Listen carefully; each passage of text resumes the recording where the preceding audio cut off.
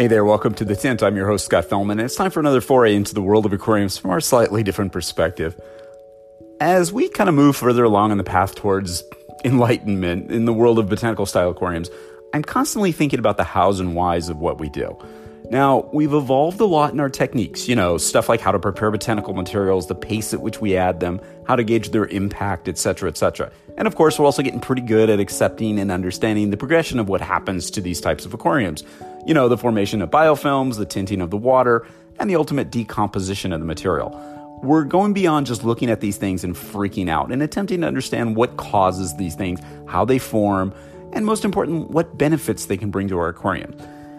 One of the questions which I'm asked by the uninitiated a lot is, why do you add this stuff to your aquariums? It's a truly foundational question, of course, one which literally makes us think through the entire process.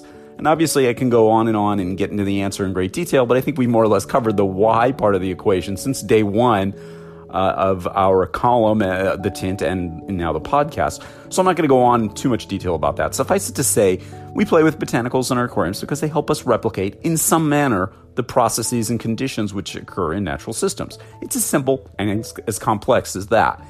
It's all about replicating the look and function of nature, and most important, helping to understand why. And the most important thing is not to get too far out in front of this stuff and make big assumptions. Although we can replicate some aspects of nature, we don't have the technical means, at least at a hobby level, to verify all of the impacts of utilizing botanical materials in our aquariums. We just don't. To that end, you'll notice that in this column and elsewhere, you won't see us making these wild, broad assertions about what botanicals can and cannot do in aquariums.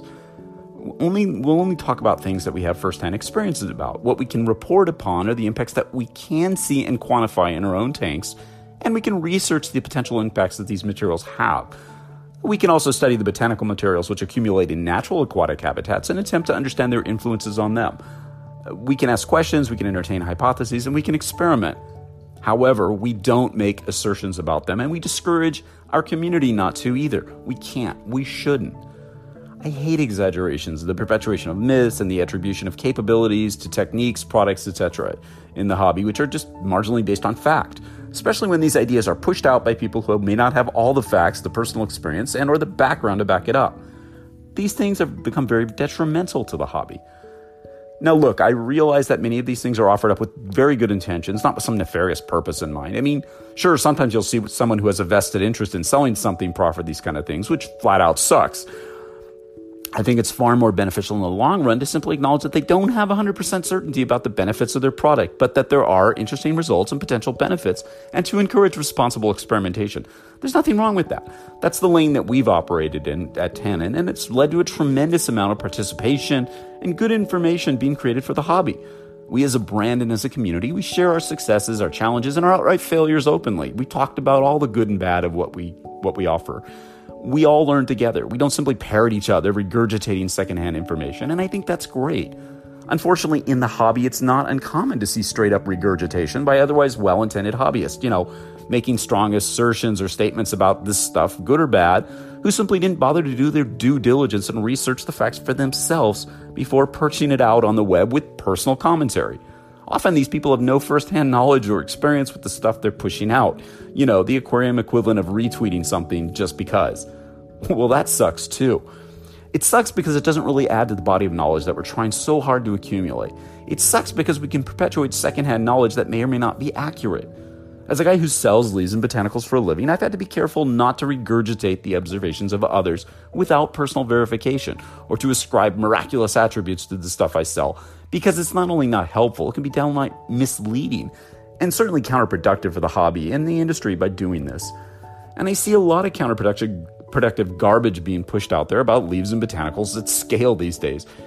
It's important to address some of this stuff from time to time, especially when it's about our use of botanicals in natural-style aquariums.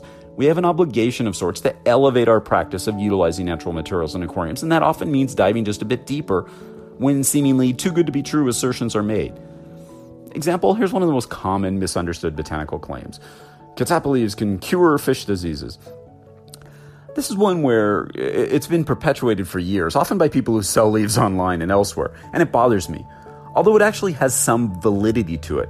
Now, I said some validity because we in the hobby and industry tend to selectively cherry-pick stuff we like from science and run with that, often overlooking some of the more sobering realities in favor of the sizzle. Yeah, so clarification is required. Now, it's been known for many years, and we've talked about this before, by science that botanicals like catappa leaves and others do have compounds in their tissues which do have some potential medicinal functions. Compounds like saponins, phytosterols, punacalagins. I'm not even sure if I pronounced that right, but that's one of the compounds. It's a fancy name. These are all fancy names that sound really cool. These compounds are found in catappa leaves, are often bounced around on hobby sites as, the magic elixir for a variety of fish ailments and maladies. And that's where the danger of regurgitation, as we talked about before, sets in. Now, I can't entirely beat the crap out of this idea that catappa leaves has some health benefits for fishes, as these compounds are known to provide certain health benefits in humans. Homo sapiens, that's us. And for a long time, it was anecdotally assumed that they did the same for fishes.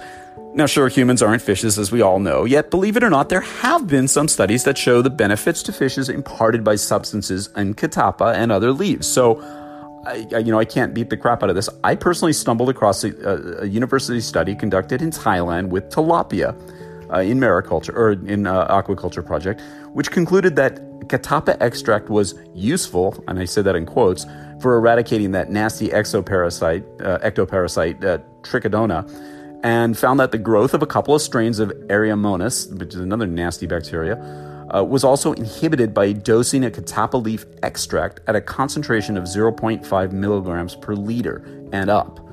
In addition, the solution was shown to reduce the fungal infection in tilapia eggs. So that's pretty cool. And it's now widely accepted by science that humic substances, such as those present in catappa leaves and other botanical materials, are thought to have a wide range of health benefits for fishes in all types of habitats.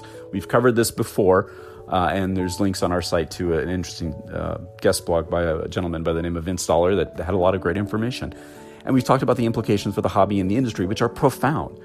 Although botanicals and leaves are not the cure-all that many vendors have touted them as, leaves and other botanicals do possess a wide range of substances which can have significantly beneficial impact on fish health.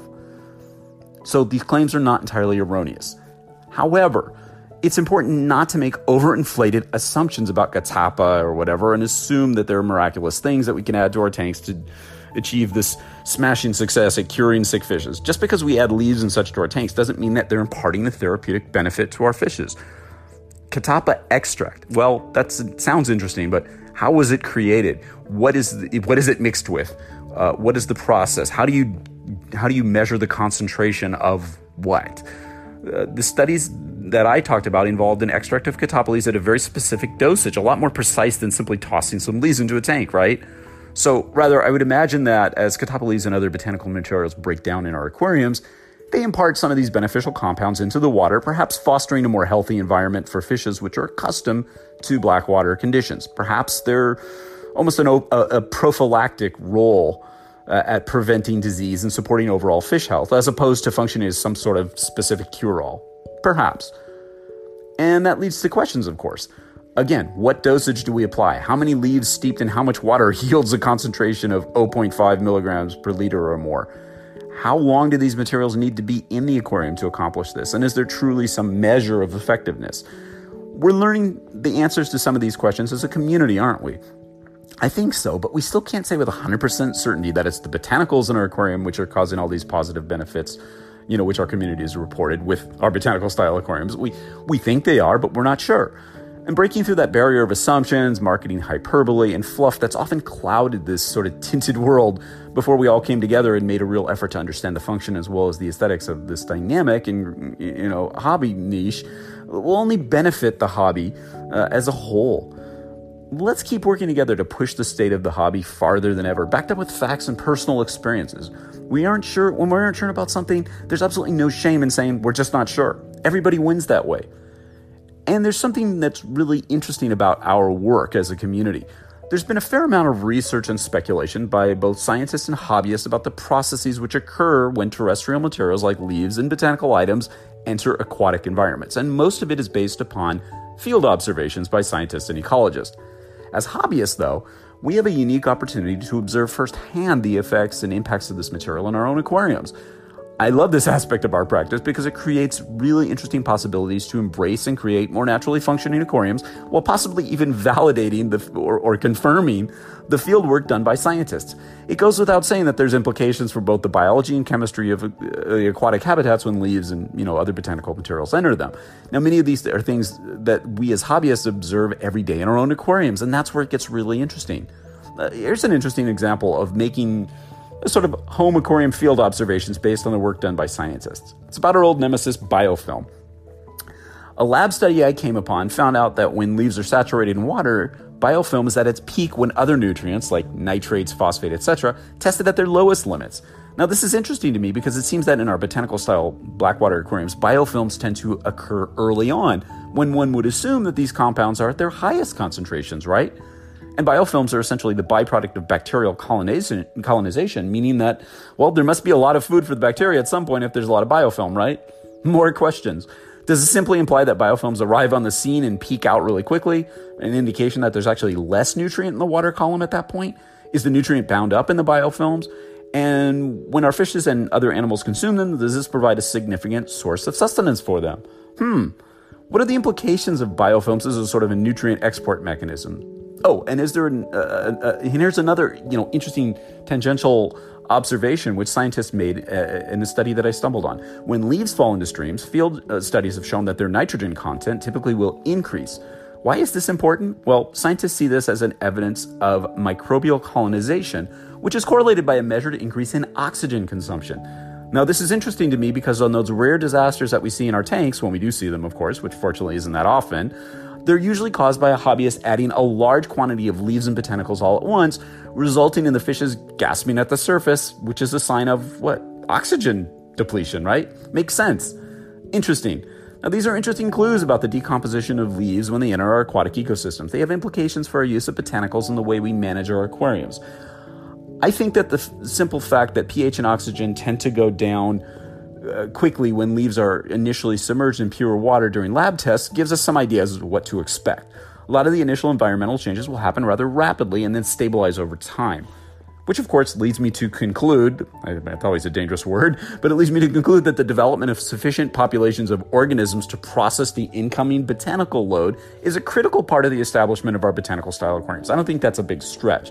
Obviously, though, it's a hypothesis which directly impacts our practices and techniques. Now, sure, one could say that I'm cherry-picking this stuff from scientific literature, just like I was blaming other people. But that's true. But I'm cherry-picking it not because it supports some narrative of mine. Rather, it opens up the opportunity to correlate things which happen in the wild habitats with those things that happen in our own aquariums. So exploration and consideration are two really important endeavors. And the topics mentioned here are just a few of the many, many interesting ones that we can explore as hobbyists that help advance the state-of-the-art of botanical-style aquariums and dispel some of the regurgitated myths that seem to abound in the hobby. By moving forward in a measured manner and sharing our first-hand experiences freely, we create this vibrant, exciting area of the hobby where everyone who participates can add to the amazing body of knowledge. And I encourage you to stay involved, stay curious, stay open-minded, stay honest, stay diligent, stay excited, and always stay wet.